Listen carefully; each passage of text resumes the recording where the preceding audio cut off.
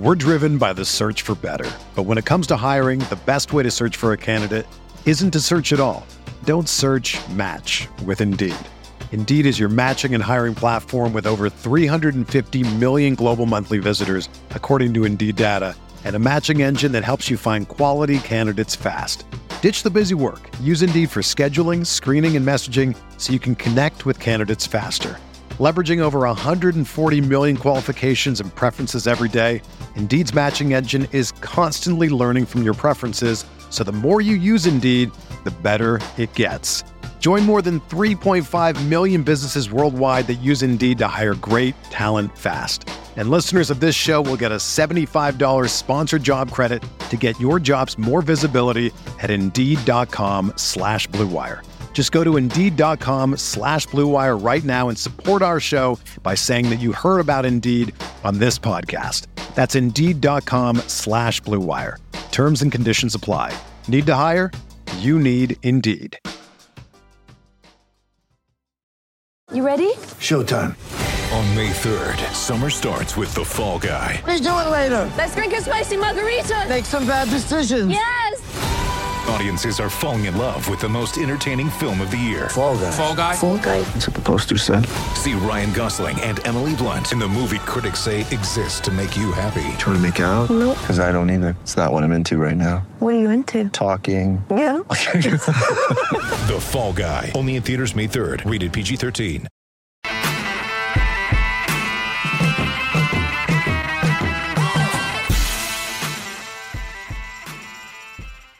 Good morning, Grinders. Welcome to the DFS pregame show here on Roto Grinders. I'm Jordan Cooper, a.k.a. BlenderEd, Blender HD. If you want to follow me on Twitter. And it's Monday, September 26th. And you know what we do on Mondays. We bring in James McCool. It's Mondays with McCool. James McCool, my co-author on the theory of daily fantasy sports. The original Fundamentals Masterclass, 15 hours DFS Masterclass for you. And then we just released the Theory of Daily Fantasy Sports for advanced players, 10 chapters of audio, as well as Excel tools built from the ground up by James right here. And I even have a message for you, James, from our Discord, from the Roto Grinders Discord, my Blender's Game Theory channel, from Snellman. Tell James thank you very much for adding player exposure to the portfolio trimmer. Yeah. This is a huge game changer. Made trimming lineups so much faster. I could just look for players that I wanted less exposure to and trim those lineups. Very fast and smooth process. Said he started with 2,000 lineups for Showdown last night. And between the duplication predictor and that, it took maybe 15 minutes to get down to 100.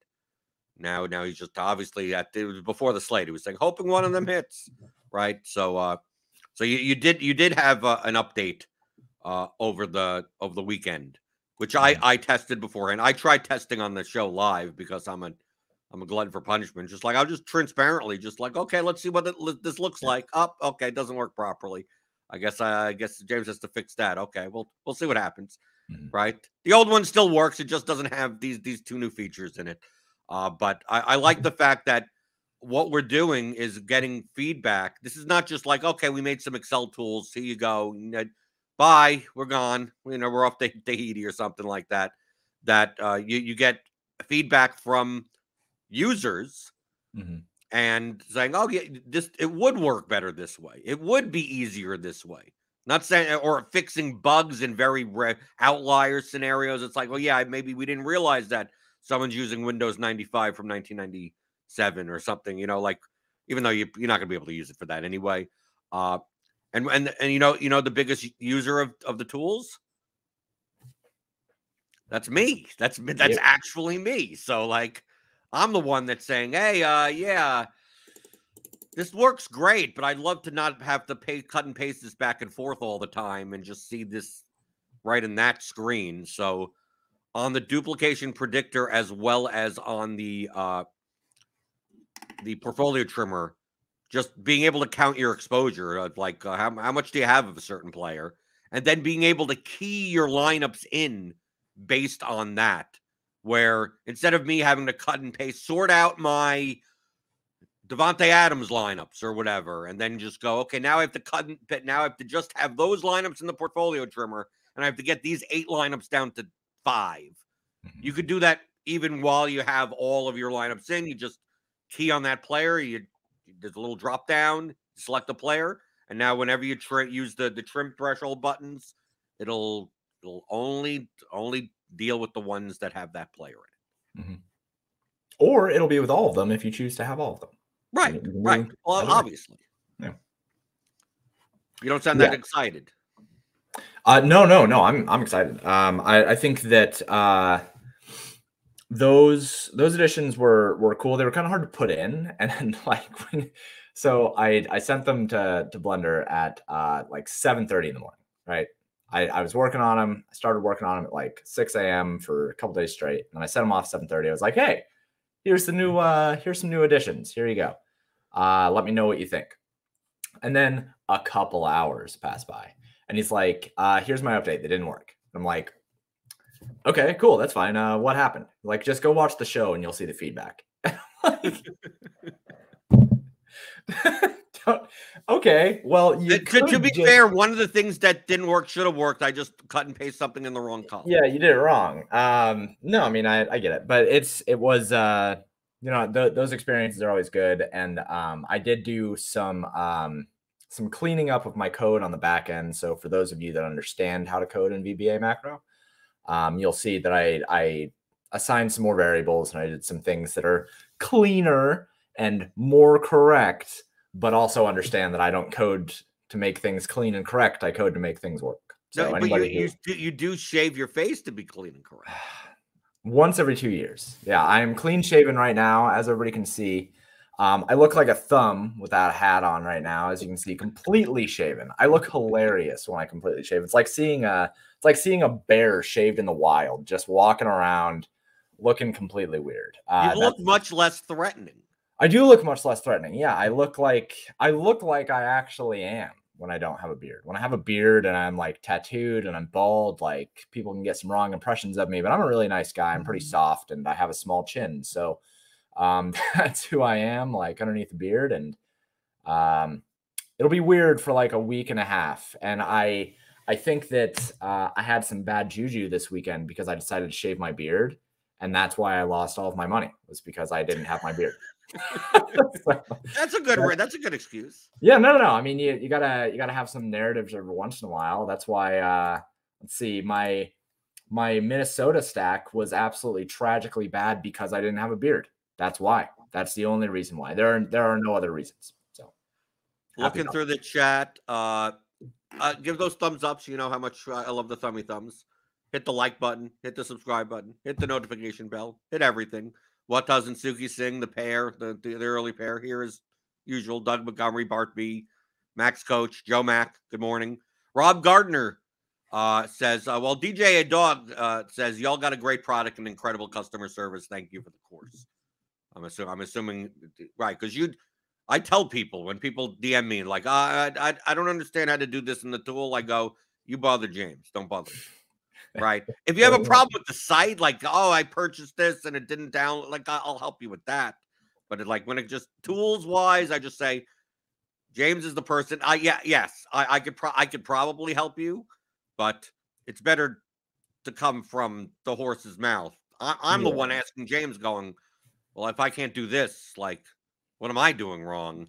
Right. So the only thing I need to know is like, okay, what are your updates? So at least I could tell people. But you have much better customer service than I do. I do try really hard to have good customer service. So like emails, I have them all cleaned out. I think there's 2 maybe that I haven't responded to today, but usually I'll answer in the morning and at night. And if you guys really have some things to ask, find me in the Discord, because I'm always in the Discord. I don't always check my email. I'll check my email when I have some downtime. And you talk about the pay dirt Discord, which is the pay dirt Discord. Yeah. Which it's free to enter. You can go find it over on the site in member tools. There's free link. But if you DM me on there, or if you ask me something in like one of the channels there, I'll get back to it like pretty much instantly. Twitter is next fastest than email. The thing about it is though that if you have an issue that you straight up can't solve, I'm always happy. I'll just say, hey, yeah, just send me the file with the error in it, and I'll see what's going on. I'll see what's going wrong, and I'll debug it on my end. It takes me a little bit more time to do that, but I'm always happy to do that. They're the vast majority of the time, it's one of two things, or it's one of three things. It's a MacBook, which there's a framework issue with VBA on MacBooks that I'm still trying to work out, hoping to have a solve for that this week. It is a not updated Excel, somebody using Excel from 2016 or 2018, or somebody pasted the columns into the wrong columns. Those are like the three big things that like I can just open it up. I enable the macros. Oh yeah, that's the other thing. Chrome likes to block macros for whatever. There is a link in the change log that you can go to that fixes that problem for the macros. That'll show you how to fix it every single time. There's a link in the change log. But those are the three things. Like it's almost always a super simple thing to fix. If it's anything deeper than that, if there's an actual bug, if there's an actual quality of life thing, like those usually come in the next updates. But yeah, I've been really, really trying to be good about customer service, and it's something I do pride myself on. And I always say, and I said when we released that I'm going to be a good dev about this. There's going to be dev support. There's going to be things that are upgraded and added on and upgraded and everything like that. So I'm glad that everybody is really enjoying it and finding it actionable and talking about how much it's helped their process, because that's been the entire goal here. Someone in chat, Rob Gardner, says picked up the advanced course last week.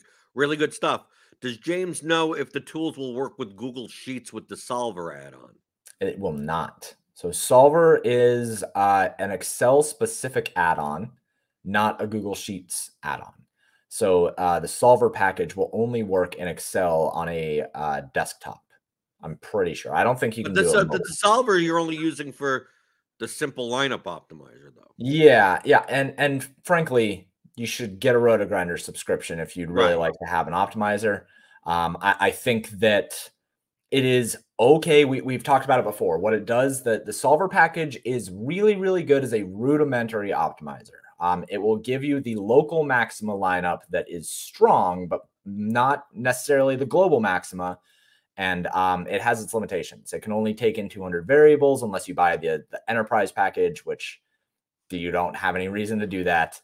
Yeah, everything else, like the other tools, could be converted into Google Sheets in some fashion. It just depends on how it would work. In like, I could see the portfolio trimmer, for instance, working in Google Sheets with some adaptation, but the portfolio correlation matrix, can Google Sheets really even do that well?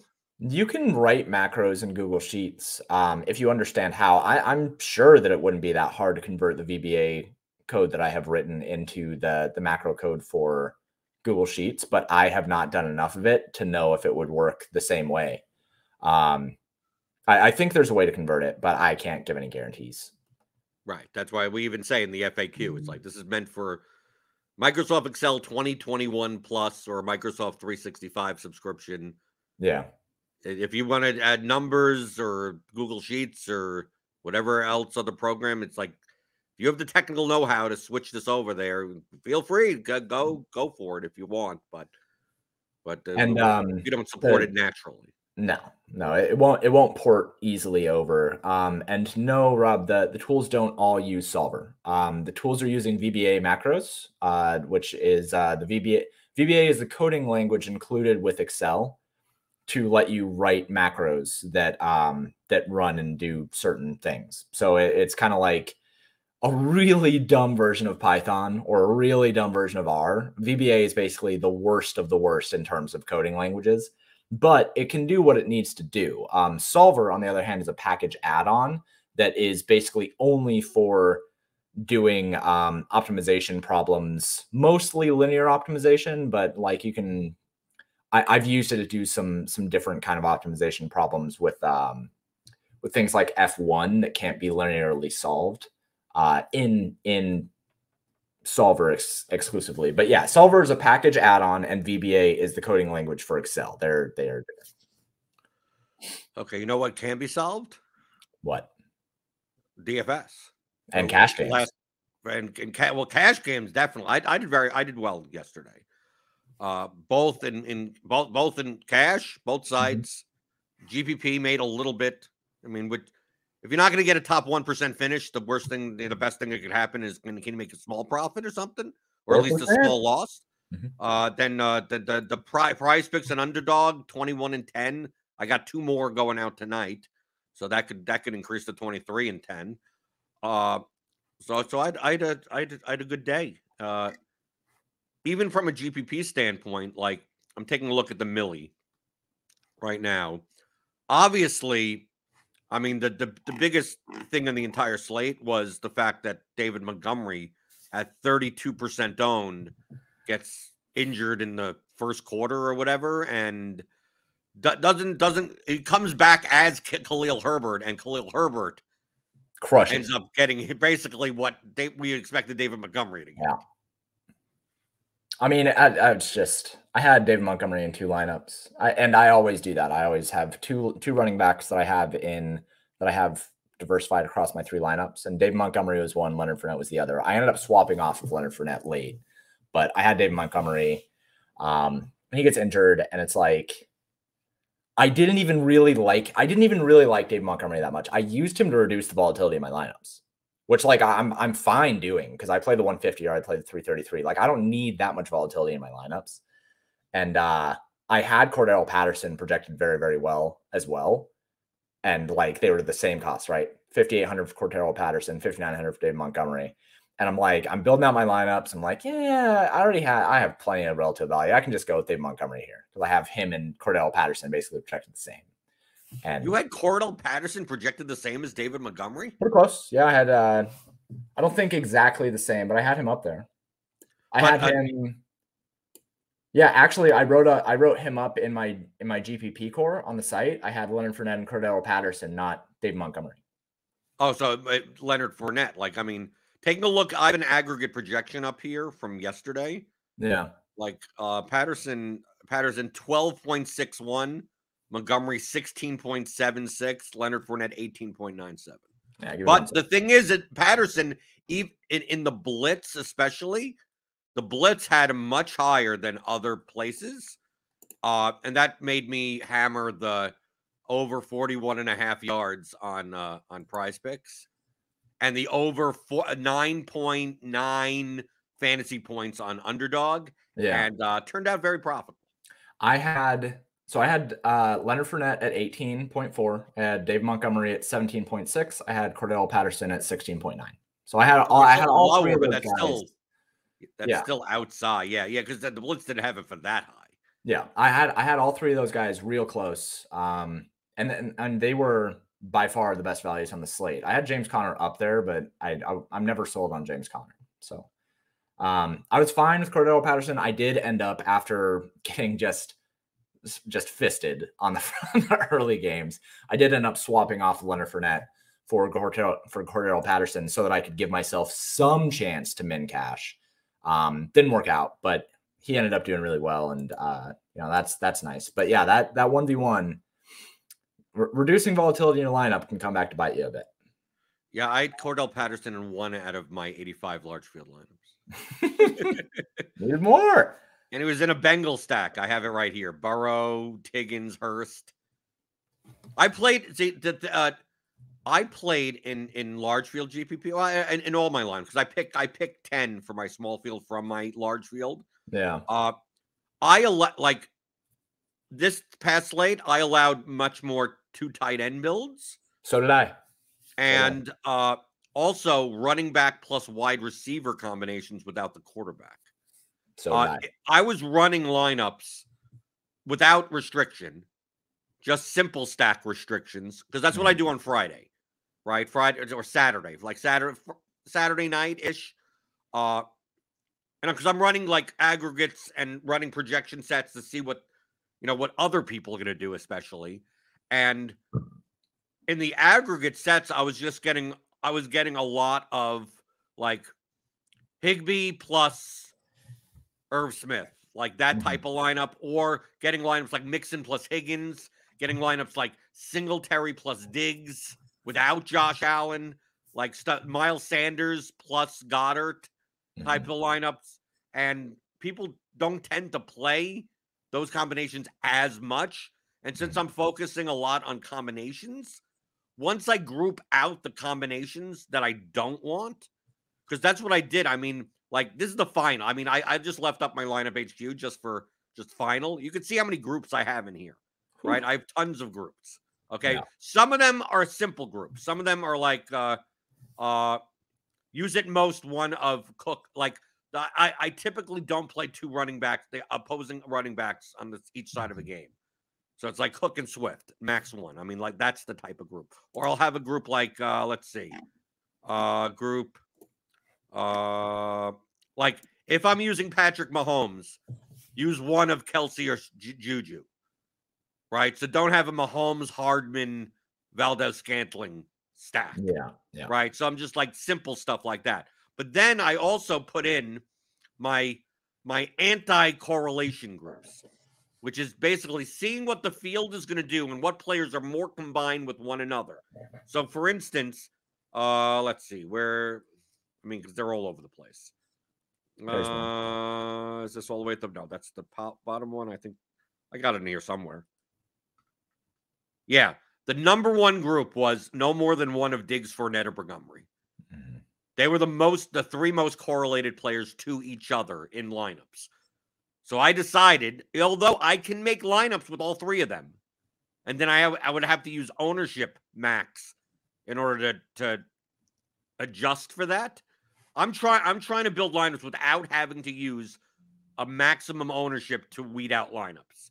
Because what ends up happening a lot of times when you're just using ownership sum is that you're just going to get like a 1.2% owned player in an otherwise chalky lineup. And I just don't want to have I don't want to have the six same players as other people and then just one. I want to have a 4v4, a 5v5 off of those combinations. And it's very hard to just have an ownership sum and just get me under 120, under 100, under 80 to get that. Because then you just get, okay, you're going to get Diggs, Fournette, Montgomery, and then 3 1% owned players. It's like, no, I just rather have, like, instead of 1% owned players, just give me a whole bunch of 8% owned players that in combination. So I decided to go with the max of one of Diggs, Fournette, and Montgomery. And then I also had my second level group, because that was the level 1 group. The second level group added Tyreek Hill, Amon-Ra St. Brown, Brandon Cooks, Josh Jacobs, Romeo Doubs, Mac Hollins, Irv Smith, and the Panthers defense. So this was a no more than 2 group. I could have made it no more than 3, but I knew who I was playing more of. Yeah. And you'll see in the fourth group that I made. So this is the second level group. So I'm going to play no more than 2 of these guys in any lineup, right? Based on, and how do I get to these players? Well, I just basically run projections of multiple projection sets, and then I throw them into the portfolio correlation matrix, theoryofdfs.com, and see, basically you could just sort by variance factor, right? See max percent of lineups, and then whoever bubbles up to the top, that's your level 1. Then you have like a level 2 right underneath it. And level 3, you don't even have to worry that much about, because it's like, well, if they're in a max of 6% of lineups, that isn't that high. Right. They're like Fournette, Montgomery, and Diggs got as high as 45% in some portfolio in some projection sets. And then you got guys like Cooks that were coming up at 18 in a lot of, at 16. That's like second level. So they get added to the second level group. And then I also have a third level group that I added Cooper Kupp, Dalvin Cook, Jalen Waddle, Curtis Samuel, Raheem Mostert, Hawkinson, and then the Raiders and the Jaguars defense. And then I set a max 3 on that. So it's like, I don't mind one of each, right? Or I don't mind 3 from one group, or 3 from group. It doesn't matter. Just not all of these together.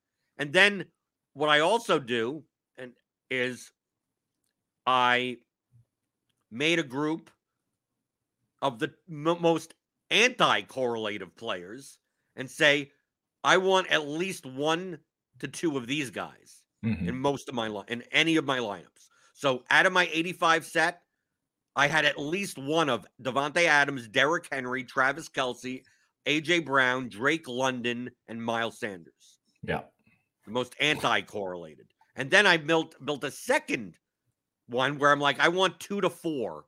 And I add the level 2 of that, which is Justin Jefferson, Jonathan Taylor, McCaffrey, Mixon, Higgins, Juju, Dameon Pierce, Higbee, and Perriman.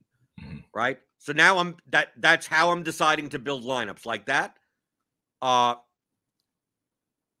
all that information is coming out, and then I'm seeing what types of lineups. And then I also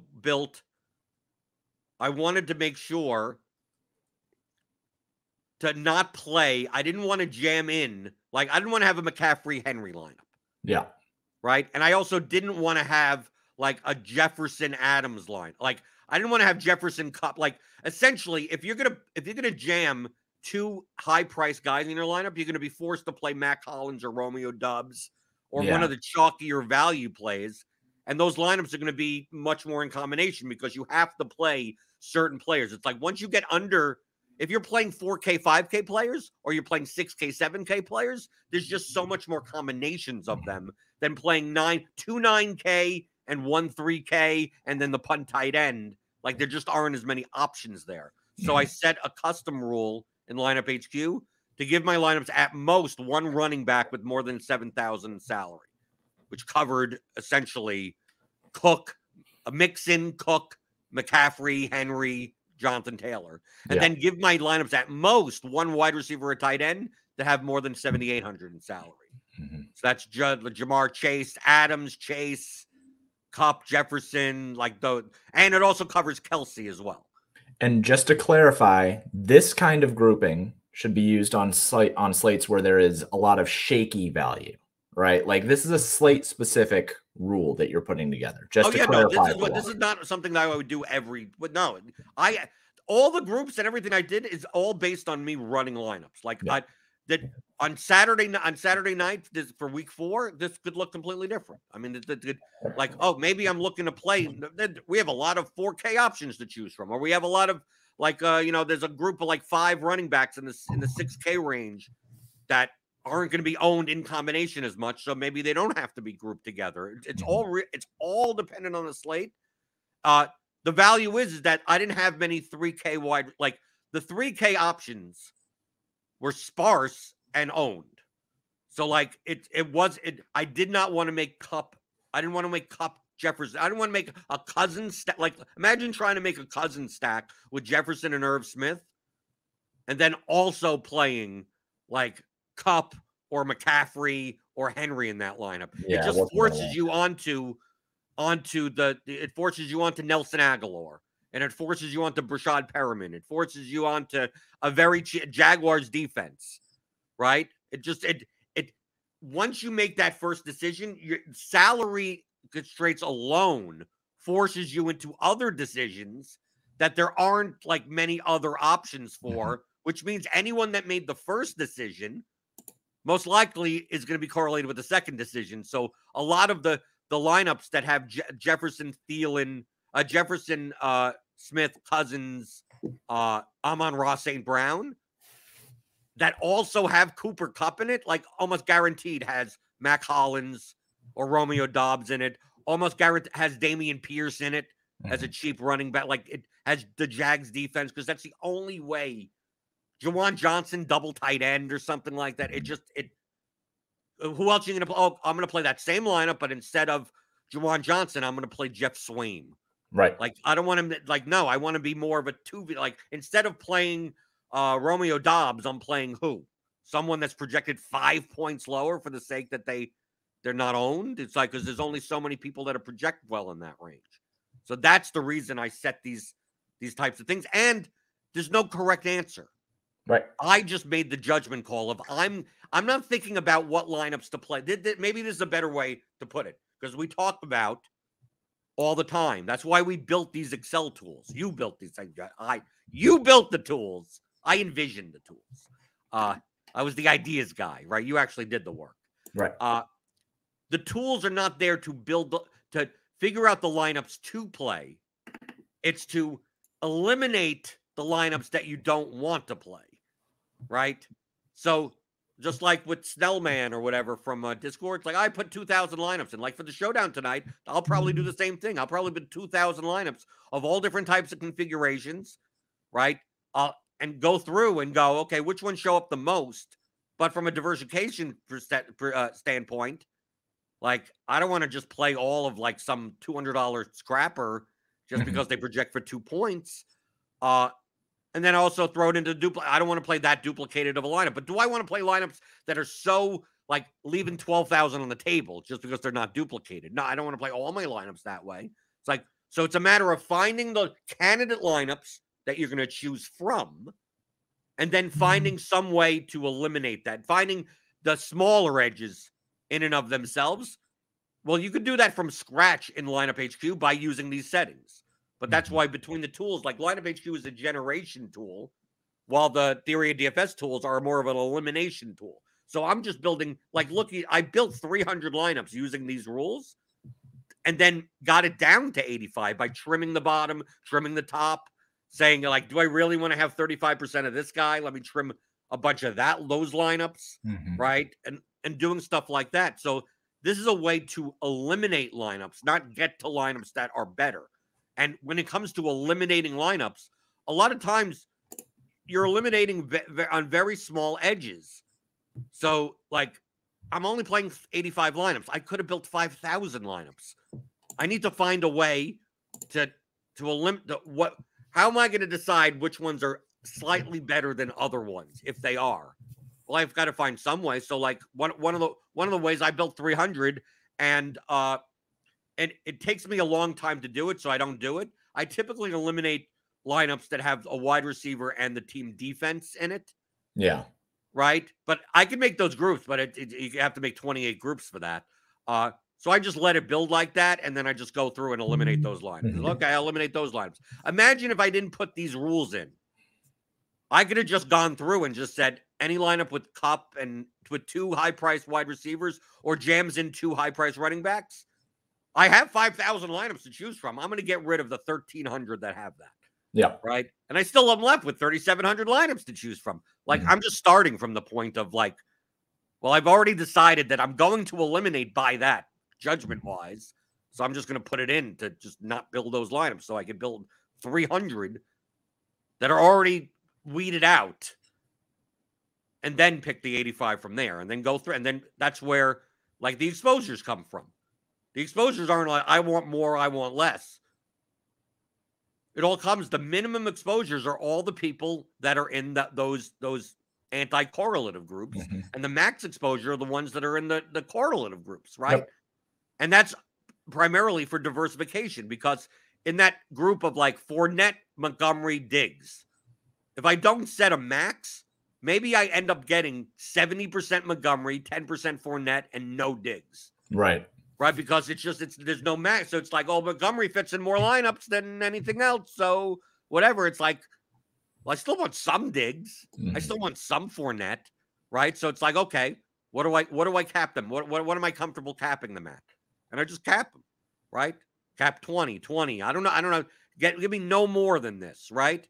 And then on the second group, I'm like, okay, level 2, 15, level 3, 10, and then see what comes out. And then once you run it once, and then I do the opposite on the group, like AJ Brown. I want at least, 10, 15%, 15% Henry. I want at least 15% Miles Sanders, 10% Damian Pierce.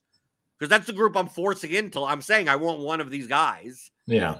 But I don't want one of these guys in 60% of my lineups, and then like 4 of the others don't even show up. Right. Because that one, just from a point per dollar perspective, just projects better. So that the exposures aren't like I want more than the field or under the. They had nothing to do with ownership whatsoever. Just let me get a diverse set of lineups because I'm building 300 and then choosing 85. So I want as diverse from that point. If I end up, when I ran lineups, I was getting a lot of Romeo Dubs, and I ended up with a lot of Romeo Dubs. But I ended up with 22% in my 85 lineups.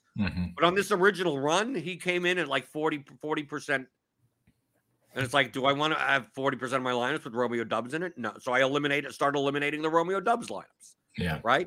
And as I'm eliminating as I'm eliminating David Montgomery lineups, I'm getting more Stephon Diggs lineups because of that level 1 group. So like everything just fits together, and I'm just putting lineups together. But I was getting like with those running back, wide receiver, I was getting Leonard Fournette, Russell Gage lineups, Mixon, Higgins, like in my non-capped run of doing this. And when I see that, I'm like, well, why can't I do? I mean, imagine stacking 2 teams, right? Yeah. So I have my main stack. So I'm stacking, Jalen Hurts with AJ Brown and Dallas Goedert, which would have been better with Devonta Smith instead. A little bit. A little bit, even though I had some of those lineups. Then I'm like, well, what happens if the Bucks do well and they're priced so that they're competitive? It's like I'm not playing to overpriced people. I'm playing to underpriced people. So it's like I don't mind these running back wide receiver combinations, especially when running back sucks. Running back is brutal. Think about the way that it scores too. I mean, like you can break individual teams down in kind of the same way that I think about showdown lineups, where when I build out a showdown lineup, I'm really trying to think how players interact with each other. And feasibly, when it comes to a wide receiver with one running back, right? We're not talking 2 wide receivers and 1 running back, because that obviously is super negatively correlated. But with 1 running back and 1 wide receiver, the wide receiver can have 160 yards and be tackled at the 1 3 times, and the running back can run in 3 rushing touchdowns from the 1 yard line and still have 100 yards rushing. And like those 2 players still are going to do very well, and the quarterback is not going to do well because the quarterback didn't get passing touchdowns. So there's nothing wrong, I think, with that. I think that it is kind of like people look at it, and it's not one of the like mainstream correlative things that people talk about, but it's not super negatively correlated. Like it's not. What it is, James. 2 things. First off, anyone, if you're, let's say I tell you a team scored 56 points. Yeah. All their players are correlated to each other. I mean, like all the players on the same team are correlated to the performance of the team in general. Now, from a median perspective, so at the 50th percentile, they're all correlated. The players on the same team are correlated to each other. At the 60th, at the 70th, they start losing correlation, but they're still positively correlated. It's like once you get to that 80, 85th, then they start veering apart. So like if you play Mixon and Higgins in the same lineup, it's like Mixon could have 24 points and Higgins could have 28 points, right? Nice 80th, 78th, 80th percentile outcomes. That's fine. But if Mixon has 48 points, Higgins has 12. Like once you start getting to the 90th, now they start coming apart. But a lot of times, depending on the price of the players, this is the second point, do you need that much? So, for instance, Jacobs plus Adams is much different than Jacobs plus Hollins. Because Hollins is only 3,300. He doesn't, like, Jacobs could score 25 and Hollins could score 20. But Adams at his price, Adams 20 points ain't good enough for 8,400. He needs 35, 40 points. And I will also say that I just think in general people overreact to running back wide receiver correlation. Because I got asked a lot of questions. It was week 2 when the Raiders were going to be like popular, right? When it was going to be Devontae Adams like 40% out, and he was. And people were asking me, well, do you think that Josh Jacobs is good enough leverage off of Devontae Adams? And I'm like, honestly, no, I don't. Because even in that 85th percentile, like the way that Josh Jacobs is scoring fantasy points does not necessarily separate him away from the way that Devontae Adams scores fantasy points. And now we're getting, but you do it price wise, like you well, wouldn't no, play them and together. I'm getting to that. I'm getting to that. Okay. So like and this comes with like football knowledge, and we always say that you don't have to know the sport to be able to do well at the sport. And like this is kind of getting into the weeds of things a little bit, but I want to be on a soapbox for a second. So like the way that Josh Jacobs is scoring points, say at 5,500. Josh Jacobs does not get receptions. Like he's not somebody who is going to end a game with like 10 targets and 7 receptions. So he's not taking away the receptions from Devontae Adams. Devontae Adams with a 35% receiving share of like the targets for a team can feasibly get there with 160 yards and 12 receptions and 1 touchdown. And Josh Jacobs can still get there with 100 yards and 2 touchdowns. Like, that's feasible with the way that those two players interact, even with Davante Adams being at 8,000, 8,500. He can still get there in terms of an 85th percentile. You're right that a 90th percentile or 95th percentile outcome, whatever, like if Davante Adams scores 40, Josh Jacobs very likely only scored like 12. You're absolutely right about that. But like, I think that the way that people think about it, and when you say that a player is negatively correlated, or when you say that a player is direct leverage on another player, you really have to think about the way that they score fantasy points, and if that negative correlation is enough to really justify the pick as your source of direct leverage. Because there's so many other ways to do it. Like, the best way to leverage Davante Adams is with Darren Waller, because those two literally cannot, like, that there's a but it would also depend, like, and it the depends on price. clearest point here is price, right? And right, and because the point Darren that I Waller's am- 5,800 and Adams is 8,400. I think another example here Mhm. is I would say is Jonathan Taylor at 9,000 and Michael Pittman Jr. at 6,900. Mhm. It's hard, like it's hard for both of them to hit.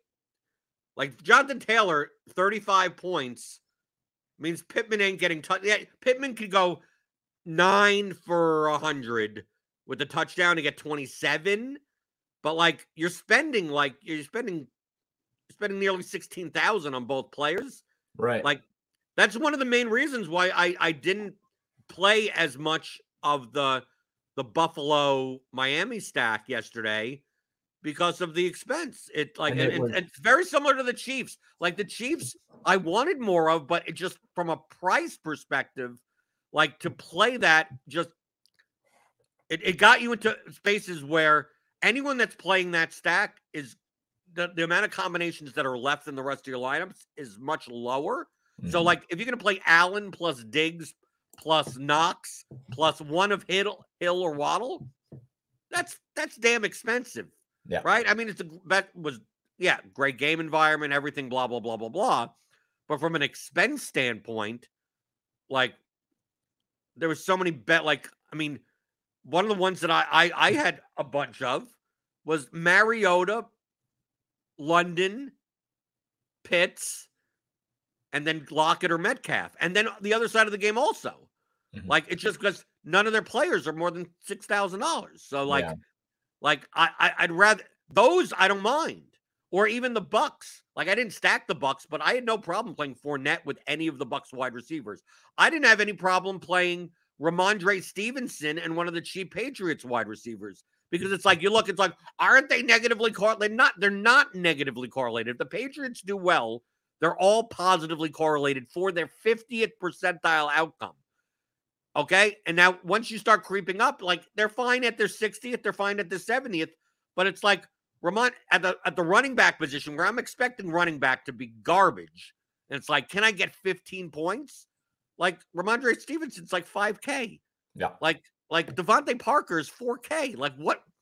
I don't need these guys to have 150 yards. They're only 4K. Like, can these guys get me 15 points? Maybe 20? And can they do that together? Sure, why not? How much does it take for a receiver to get 20 points? Right. What, 5 for 70 and a touchdown or something? That's 18 points. Like, that's not absurd. A running back to get 15 points, right? 50 yards rushing, 40 yards receiving on 4 receptions and a touchdown. It's like, okay, these aren't like absurd type games. So it's like, at their price now, if they both were 9,000, then that probably ain't happening. Mhm. So, like, that's why I was getting these wide receiver running back combinations, even Mixon Higgins, which I thought, like, was right at that level of, like, maybe the expense of them together isn't worth it. So I eliminated a whole bunch of those lineups, because I got a lot of Mixon Higgins lineups. Yeah. So I eliminated a bunch of them. But, I mean, these aren't the types of things I want to highlight. The reason why we make courses and tools. Number one, for you to learn the concepts first, and then how to apply the concepts to specific slates.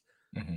That it's not like, oh, what exactly do you do? There's no such thing as exactly to do. And then once you apply the concepts to, and then analyze the specific slate, and it's like, well, how do you analyze a specific slate?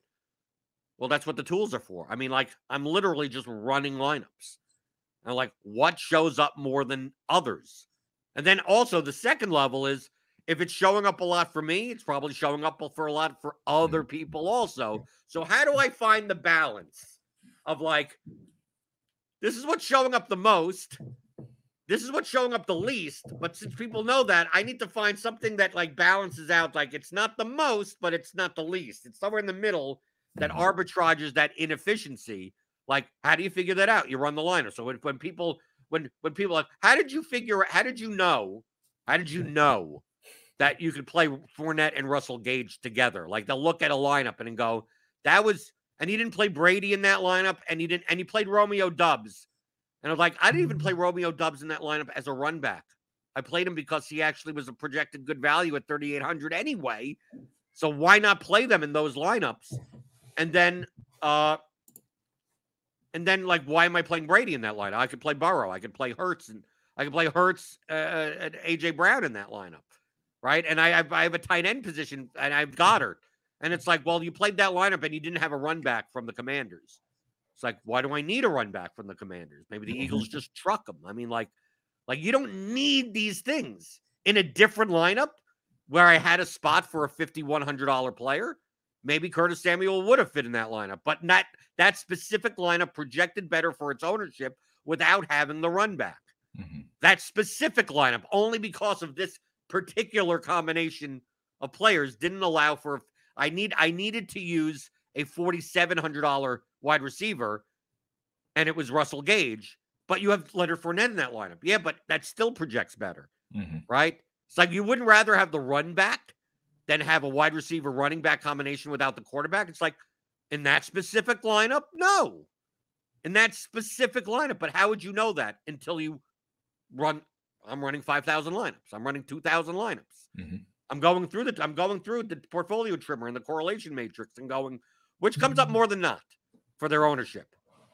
And then figuring out if you made a mistake anywhere. Because if I don't project ownership correctly, like based on this aggregate, a lot of people are going to play this. A lot of people are going to play this guy. Like, are we projecting his ownership too low? And then I'll bump his ownership from like 6 to 9%. Then once I put it at 9%, he comes up about on average. Yep. Just like that 3 percentage point difference matters that much. And I'm like, okay. And then I leave him at 9, and I go, if everyone's going to be using this ownership, they're going to get a lot more of this guy, which means that they're going to end up being more owned than we expect them to be.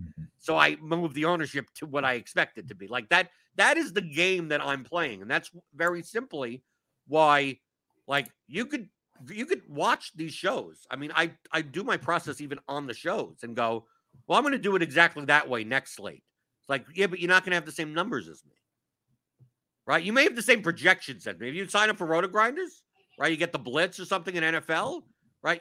You may end up having the same exact median projections and even the floor and ceiling projections as me, but you will never have the same ownership projections as me. Right. Because I'm looking through and I'm running, going, this guy's going to be more owned than that. I'll bump him up 3 points. This guy's going to be less owned than that. I'm going to bump. And how do I do that? Do I run that through a tool? Nope. That's just purely, I run it through a tool to go, how many people are actually going to play this guy? Even though he does project highly, but I don't know if people could press that, but like that, to me, that's purely a judgment call. And also depends on the contest that you're playing. If it's a millie, I'm more likely to go with whatever RG ownership says. That's probably fine because less people are looking at projection sources. But when I'm playing the smaller field, the single entry 3-max stuff, the 10 lineups I build for that, screw you. I know Mac Hollins is going to be way higher owned than what we have. I know Romeo Doubs is going to be way higher owned. Rashad Perriman or Nelson Aguilar when Myers got ruled out. Like I know this. So I have to judge those lineups much differently and bump up their ownership and bump down ownership of other people. So like to me, that is the game. You do both of those things together. Like we could do the same exact process and end up on completely different lineups. Yep. Your And that's lineups just lost yesterday. And My that's lineups why. didn't do that great. I cashed 6 out of 10 of my single entry 3-max lineups, and I think I got like a 3 or 4x on like 2 or 3 of them. Yeah. Right. So that made that small profit or whatever, but I got nothing in like the top, like top 100 or anything. I agree with everything you said. It's why you end up with so few dupes in contests. It's because like, even if you have the same process as somebody who's really, really good, like you won't ever have the same exact numbers. So, and I got blanketed this week. I don't play cash. If I'd have played cash, it would have been fine, but, got beat in GPPs mostly just because everything is terrible. So that's why, but we'll, move on to next week. What were your 3 lineups? So you played a cousin stack? So just tell me the stacks. It doesn't matter what, just like. Okay. I played a Minnesota stack. Okay. I played a Philadelphia skinny with just Jalen Hurts and AJ Brown. Okay. Tragic. And I played Las Vegas stack with a Derrick Henry comeback. Okay. So you weren't far off from I mean, I could even show you my 10. I mean, I have them saved. So my 10 lineups, I played a Jalen Hurts, AJ Brown, Dallas Goedert with Curtis Samuel run back. Yep. And here, look, Fournette and Gage, same lineup. Yep. Right. I would have loved Devontae Parker over Nelson Aguilar in this lineup. Then I played a Stafford Higbee Cup lineup. Okay, sure. Okay. And I didn't care about run backs with the Rams. Then I played a Josh Allen, Dawson Knox, Stephon Diggs lineup with Tyreek Hill. I mean, I'm still gonna play. How do I get this different, right? Yeah. I'm still gonna play it. And this didn't end up having the Patriots defense in it anyway. I mean, these are the lineups I put in, and then I may switch it around. So this is what I originally had. Yeah. Then I have Mariota, London, Pitts. Mm-hmm. Right. Then I have Romeo Doubs, Leonard Fournette, Damian Pierce. I had a whole bunch of Damian Pierce. Yeah. As a cheap running back, Cooper Kupp in the flex. I mean, this lineup cashed, but whatever. Yeah, I played Cousins, Thielen, and Jefferson instead of playing Irv Smith. And so I could play Hawkinson in the tight end spot as the run back in this lineup. Mm-hmm. Raheem Mostert across from Stephon Diggs, Kendrick Bourne in this lineup. Right. So I played a Carr lineup. Carr, Hollins, Adams. I played a lot of Trayvon Burks. Yeah. I didn't play much of Henry as a run back in a Raiders stack, but I did play Henry Hollins combinations. I had the only way, and I was thinking about it because in my breakdown, and when people they asked me if I thought that Derrick Henry was like a good play with Las Vegas, and I just wasn't sold on it until I actually started building lineups and like really thinking through the combinations and thinking through the way that I could make it work. And the only way that I could see Las Vegas reaching what they needed to reach in order for it to be a good GPP lineup was if Derrick Henry did well.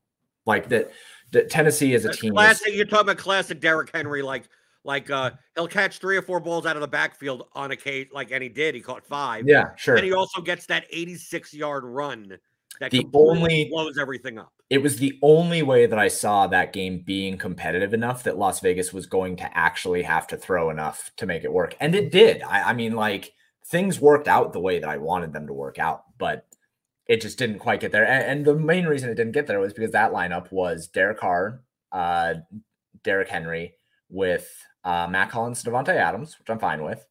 And then I had David Montgomery, tragic. I had Brandon Cooks as a comeback against David Montgomery, tragic. And then I had a secondary of Garrett Wilson, who got injured, and Hayden Hurst, who had 1 target. So it just, what was the defense? What was the defense? Defense was Vikings defense, which again, I'm fine with that. But some weeks you nail it with your little one-offs and secondary stacks, and some weeks I don't think that's a bad line. No, I thought it was a really good lineup. That's a lineup that you could have David Montgomery in. Like, if you're not going to have David Montgomery, you could have Fournette in that line, but obviously Montgomery's cheaper. But yeah, that's the type of lineup that why not? You're not playing Diggs, and that was exactly my thinking between him or Cordero Patterson, because and the other lineup that I had David Montgomery was Jalen Hurts with AJ Brown. Brought it back with Logan Thomas. It was 2 tight end lineup. Had Logan Thomas and Irv Smith Jr. And then I had David Montgomery, and then I had a secondary correlation of Tyreek Hill and Gabe Davis to leverage Stephon Diggs. I built good lineups this week, but I had that's a lot fun. Especially for the power sweep type, the 1 to 5,000 entry. Like you, dude, I could have built those same lineups. Yep. And then that one I did end up. I had the Colts defense in that one, which Kansas City passed a lot. And then I did have Leonard Fournette. You don't have to justify any defense type, but it's just no. It's a dice roll at the bottom of your lineup. Just going through like my thought process on who I choose as the dice roll at the end is like, if I can have it against passing team, I'd prefer that. And then that one did have Leonard Fournette as well. But I thought that I had enough. With a 2 tight end lineup, not enough people make 2 tight end lineups. So I thought that it was fine. And I had the leverage off Stephon Diggs with Gabriel Davis and the leverage off Jalen Waddle with Tyreek Hill. So like with those leverage points in there, I thought that it was Waddle and Hill was leverage. They both were about the same owner. I had Tyreek Hill projected at half the ownership of Jalen Waddle, and he came up higher. So, but my thought process on all of that was, okay, it's fine for me to have David Montgomery and Leonard Fournette here because I have enough leverage and like indirect leverage in my lineup built in. I thought that was fine. If I had known that Tyreek Hill was going to be 16% owned, which I thought he was going to come in around 10% owned because he was so much more expensive than Waddle, I would have played Cordero Patterson and Leonard Fournette instead of having Dave Montgomery in this lineup. If I would have known Miles Sanders was going to be the third highest owned player on the slate, I would have played much less of. I had him as an anti-correlative play, and he actually turned out to be a correlative play. Like that's the worst. That is the worst. Yeah, I had him at 22%. To me, like this is how I review. I look and when I look here, remember the way that I review play is what I've done, and now that I have the information, I'm not talking about the player performance, but now that I have the information of what my opponents did, would I have done anything differently? Right. Yeah, Miles Sanders would have made the level 2 correlative group instead of the group 1 anti-correlative. Like, dude, I would have barely had him. I would have had so much more Dameon Pierce or Ramondre Stevenson. Yeah. Had I not I didn't. Miles Sanders, what was his aggregate? I had him projected at 23% ownership. Really? Yeah. Are you serious? Yeah. Yeah, 11.5 in the aggregate. Yeah, I had him projected at 23. I had, in terms of the highest overall running backs that I had projected, I had Dave Montgomery projected at 29.5. I had Dameon Pierce projected at 25. Leonard Fournette projected at 22, and Miles Sanders projected at 22. Yeah, I did not have that. Yeah, it doesn't. But to go back to your point of like this is how both of us review lineups. Like my statement of if I had known that Tyreek Hill was going to be 17% owned, I wouldn't have played David Montgomery in this lineup. I don't think that I had enough leverage in this lineup with Tyreek Hill being that highly owned. But like the actual plays themselves, like I don't enter a lineup unless I think it's a really, really good lineup. I only got 3 bullets to work with. So I'm making I'm really making sure that my decisions are sound. And after the slate, I have already picked the players that I thought were best for those lineups. And if it turns out that one of those players is significantly higher or significantly lower owned, I think that was a mistake on my part of process because I wouldn't have done that the same way. Right. The second lineup, that lineup, I think is the only one that I would have done differently because the Minnesota lineup had plenty of leverage and I thought was built out really well. So I'm happy with 2 of the lineups, but that Tyreek Hill ownership, that's well, the same thing with me. Like the number one thing that I look at my lineups and go, these lineups would look, the Sanders lineups would look different. I mean, yeah. Why am I, and I would be diversified and end up with less Sanders than having more Sanders. So like that, to me, that's the main thing I take away from this. In the chat, go through some YouTube questions before we get out of here. Hit the thummy thumbs. You know how much I love the thummy thumbs. Matt Mears says, I find that you need to do a lot of the type of analysis Saturday night because Sunday increases the risk of technical issues. Yeah, there was a problem before lock with the lineup HQ. I saw it didn't affect me. I guess I got mine in before that happened. I mean, All that analysis, like that, all the correlation analysis, I do. The only time that I will not do it Saturday night is if there's compelling news that will dramatically change this. If it's the type of thing where once we get this news, this guy could be 30% owned. Yeah. Like then I want then I'll wait. But outside of that, there was nothing that was pending. Well, is Julio going to be active or not? Like it's not going to change that much. Like it's not going to change that much. Like is Jacoby Myers going to play? It's not going to change. Yes. We're going to get a bump to Aguilar. You're going to get a bump to Bourne. You're going to get a bump to Parker. But is it going to be something where like their ownership goes from 3% to 30%? No. So I'm just gonna run it beforehand. And then when I build my lineups, I get up at like 9 in the morning and I build and I put in all the groups. I'm doing all that with the morning aggregates of projection sets. So typically I'm getting those at 9:30 in the morning. And I don't, truthfully, if any inactives that changed anything, I'll manually change. I'll just manually do it. So all my lineups, my 300 lineups, candidate lineups that I got down to in lineup HQ, I already had it like 11 o'clock. So I have a question for you. How are you going to handle NBA with this? With what? With a process of using the correlation matrix. It's gonna. Let's see. Let's see. Because it's yeah, you're right.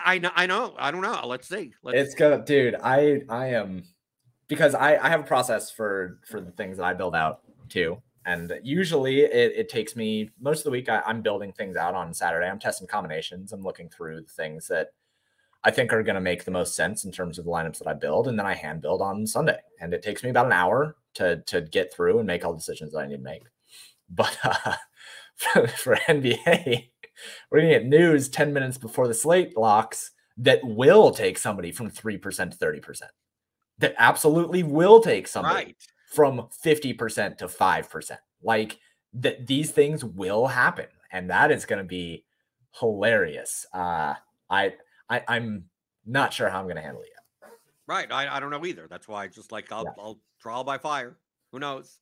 Another question. We have Paul Adair says in the chat, I use the tools, the Theory of DFS tools, which you can get at theoryofdfs.com, to build 3 single entry lineups. Ended up doing well with a Hertz lineup stack. I need to dial it in. Was getting tons of Pierce yesterday, but ended up working out. Well, I got tons of Pierce also. Yep. Right. I had him lower ownership projected than you did. That's why I said the numbers matter. The tools aren't going to, the garbage in, garbage out. You want to change all the numbers, you're going to trim, you're going to smart trim, right? If you're like, no, if you put Miles Sanders at 5% owned instead of 12% owned, you're going to get him in like 80% of your lineups with smart trim. If you put him at 22% owned that he comes in at, you're barely going to get him in anything. Yeah. Like literally, it's going to start wiping out all those lineups and give you giving you Mostert and Stevenson and Cordell Patterson and those types of guys. So like the numbers matter. So it's not like the tools aren't doing anything. It's like it's all based on the numbers that you're putting in. And Rob Gardner asks, what's the best way to practice game selection without massive sample size? There isn't. Do you ever do regression analysis on contest scores? No. I love GPPs, but they're so high variance, especially with only a 2 to 3% ROI. If you're only getting a 2 to 3% ROI long-term in GPPs, then you're a very bad GPP player. So here's... do you want to answer all three? You want to answer each question individually? Yeah. Okay. So the same way that you just did it, what's the best way to practice game selection without a massive sample size? You can actually go back if you have a database of projections that you have built up, or if you have a database of projections that you have saved, you can go back and you can grab CSVs and you can actually do some simulations of the contests if you would like to. You have to be very technically advanced to do it. It's something that I think there's a handful of guys that know how to do in the industry, and then they end up doing very well because they know how to do it. There is a way to do it, but you can't cheat a sample size. You have to have the sample in order to test it. That said, you do not have to have played all of those slates, but you do need to have the sample. Do you ever do a regression analysis on contest scores? Absolutely not. Contest scores don't actually matter. And then I love GPPs, but they're so high variance. Well, hold on.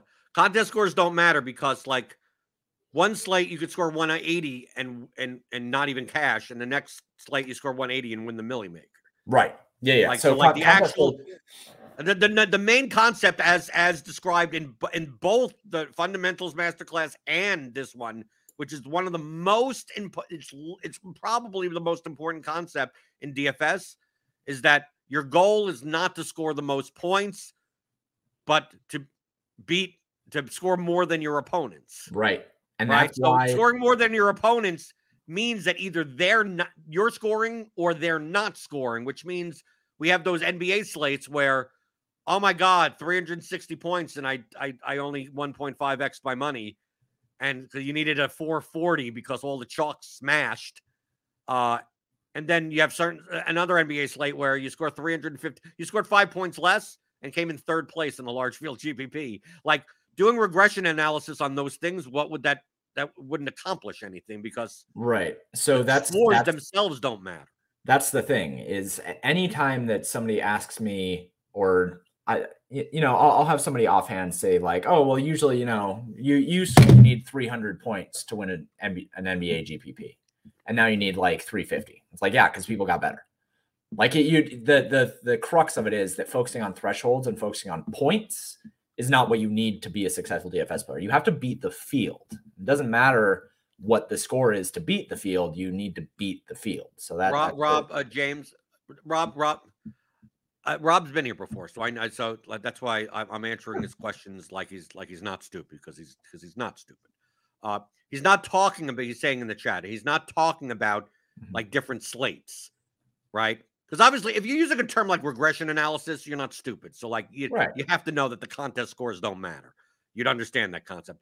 Talking about more of the in the money and lowest the win score of like a single entry contest with 100 people has a lower win score than a $10 single entry with 1,000 people. Like conceptually, do you have to even do any of that? Because that's all true regardless.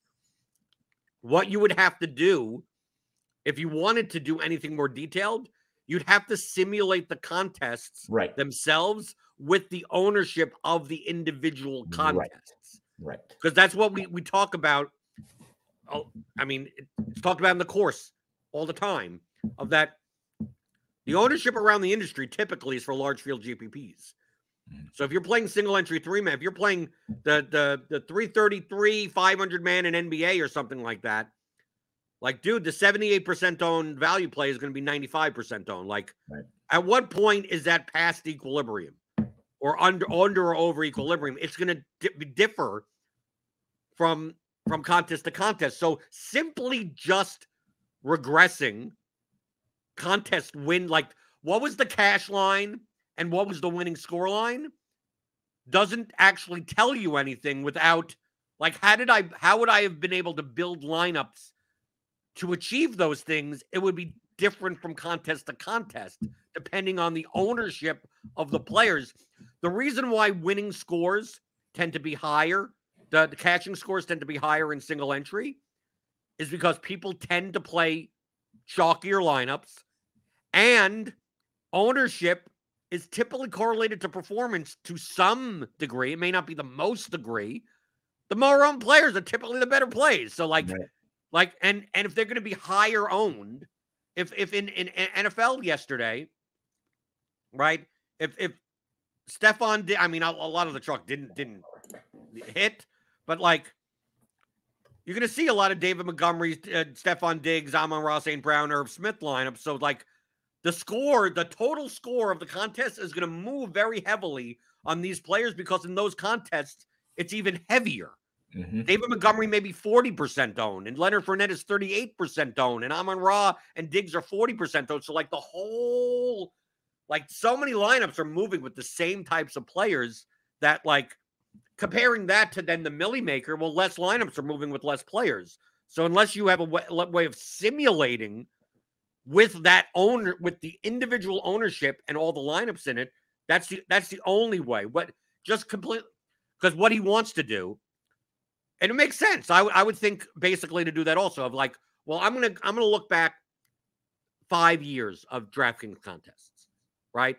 And I'm just gonna compare the $100 SPY to the Millie Maker, and just all I'm taking down is the score, the cash line, and the winning score line, and the ratio. Like, you know, because obviously you control it for each slate. So like the ratio for each slate, and then see where if there's an inefficiency there. The problem is that you're comparing apples to oranges because the ownership of one contest is different than the ownership of. It'll all depend, that ratio on a slate where, let's say on a slate where most of the chalk hits, you'll find that the ratio is much smaller because in the SPY, the scores are going to be way higher. And the cash line in the Millie may actually be very low in comparison because less people are playing chalkier lineups because there's less owned play. I mean, like the 48% player in the SPY is only 32%.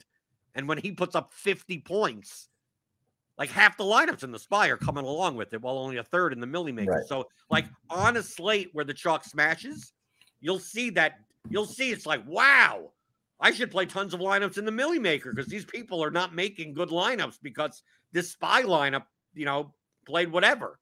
And then on a slate where like all the chalk fails, the ratio is like you start thinking the opposite. You go, wow, the cash line for the Millie Maker was higher than the cash line for the SPY. And it's like, yeah, because so many chalky lineups are moving together. So like you wouldn't be able to do that. You wouldn't be able to plot that out without, you know, having some way to account for. So that ownership. I will add in one thing here that I think that I agree that it's worthwhile to do that, to go back and look at the ratio. But you really, like Blender is saying, you have to take into account how chalky the lineups are. You could probably do that and then also not only note down what the in the money score was and what the win score was so that you could develop that ratio, but you would also want to take down what the average product sum of the lineups that were in the money ended up being. That would be valuable because then you can make a comparison of the ratio between the product sum of the lineups as well as the ITM and winning score. The problem, the hugest problem of this, the reason why I say it's worthless to do this, because it's only descriptive. It's not predictive. So like, for instance, like let's say you got this information. You're like, I found the correct ratio or whatever. The goal of why Rob is doing this is like, I want to be able to game select better. But it's like, well, is the slate coming up going to be, is the chalk going to smash or not? Like, you don't know that. So like, if you don't know that, then it's like, well, if the chalk smashes, it would be much better to enter these contests instead of that contest. But if the chalk fails, it would have been better to do the opposite. But you don't know what's going to happen. You don't know that it can, but if you can develop an idea and an intuitive sense of when the chalk is good or bad, then this is very valuable. Okay, that's what I think. Good or bad chalk. Yeah, I think a better way. I hate using good or bad chalk. It's like when certain players are going to be way over-owned or way under-owned. But like you can. Okay, no. But you can look. I think that let's say, like James. Let's say, for instance. I'm using an extreme example. Sure. A very extreme example. Let's say yesterday. Yeah.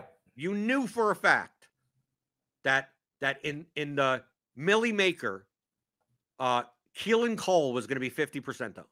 Okay. And in a single entry, he was going to be 90% owned. Yeah. And then you look at his projection of like 2 and go, are people on crack? I mean, like right, like that type of thing, right? Yeah. You do that. Sure. Like, obviously, this is an extreme example. That a guy projected at 2 for 3K is not going to be that old. But let's just say collective, there's something in the air. There's poison in the air. There's laughing gas. Everyone's doing that. And you're like, well, there's so many people that are willing to sacrifice 10 points of projection and get 1 million points of ownership. How do I take advantage of this? Is it better then it would be so much better to play like the single entry stuff because there'll be even more like the lineups are going to be even more. Right. You understand? Like if you're playing a 90% owned guy, pretend it's an injured player. Yeah. Right. We don't even have to say Keelan Cole. Let's just say 99% of your single entry field was going to automatically take a 0, and they're happy to do so. And or 50% of the millie is happy to take a 0. Well, that means that you're competing with 50% of the line. Like if there's 240,000 entries in this contest, 120,000 are still playing lineups that don't have a 0 in it, right? So you still have to compete against those. But in your 1,000-man single entry, right, and you may be competing against 10 lineups. Right. Like, because 990 other lineups are like, yes, we're playing the 0 for the high-owned 0 at $9,000 salary for no reason. Right. Like, but I'm using the example to show that that's, if you knew that there were going to be very heavily over-owned players or under-owned players, it would make more sense, for instance, from a leverage standpoint, to play more single entry 3 max, but also understand that there's so many bad lineups in a large field contest as it is, that regardless of if that ratio is good or bad, you're playing against weaker players. So the simple fact that people are building lineups that are nowhere near equilibrium, like pay for the rake. Right. While in the small field contest, there's enough people that are sharp enough to even build around a high-owned player that your edge is not as dramatic as you think. That's why simulating the contests it's way more precise than trying this, like doing regression analysis on these very blunt things. I think it'll end up, to me, I view it intuitively as whatever information it tells you, it's more likely to be wrong than be even directionally correct. It may actually just be wrong. Yeah, I can agree with that. Okay. Sean Smith says he used the trimmer for college football this weekend and took down the afternoon slate for 10,000. Held off whistles and did it with only 10 lines. I had a sub take down 125K yesterday. Wildcat. It was awesome. Stoked. Yeah, no, I same person. Oh, cool. Good. Same person. I got a DM from them saying thank you. Awesome. Yeah. Stoked on that. Okay. Hit that thumbs up button as usual. I'll be on the pre-lock show later today. So for Showdown tonight, Giants Cowboys. It has to be able to beat the Broncos game yesterday. Jesus Christ. Boy, what was that? I didn't play. You know what made it more enjoyable? You didn't play? I didn't play the slate at all. So I was just able to just like sit back and go, these people are I'm not talking about DFS players. I'm talking about the coaches and the players. Like, this is Jimmy G stepping out of the back of the end zone. Right. Russell Wilson throwing balls 40 yards off of me. I'm just going to watch it. This absurdity. Terrible. Well, there's always money to be made in Showdown. I'll have my Showdown season article out on the site as well. So people have been enjoying that, and those are fun. So, and you can find James on Twitter at paydirt_DFS or on paydirtdfs.com. You can join his Discord for free. You could join our Discord at RotoGrinders. You get everything you can get, all the lineup HQ, all the projections, all everything. We'll have the Showdown simulation tool, the Slate IQ, we used to call it, for premium members. I'm always in the Blenders Game Theory channel in there for RotoGrinders premium members. We got barely a baseball slate. I mean, I think we probably are still doing up Grinders Live. I think there's only 4 games today. And we got live locks on the Scores and Odds channel, all the NFL content, the Guildcast on the podcast feed. We got podcast feed. We got YouTube channels. We've got everything. I'll be back later with Justin STL Cards, 7:30, 7:45 or so, to go over the Showdown slate. And then we'll talk more about the NFL using the tools and answering your DFS strategy questions, as I always do, Monday through Friday at 11 o'clock Eastern, here on RotoGrinders.com.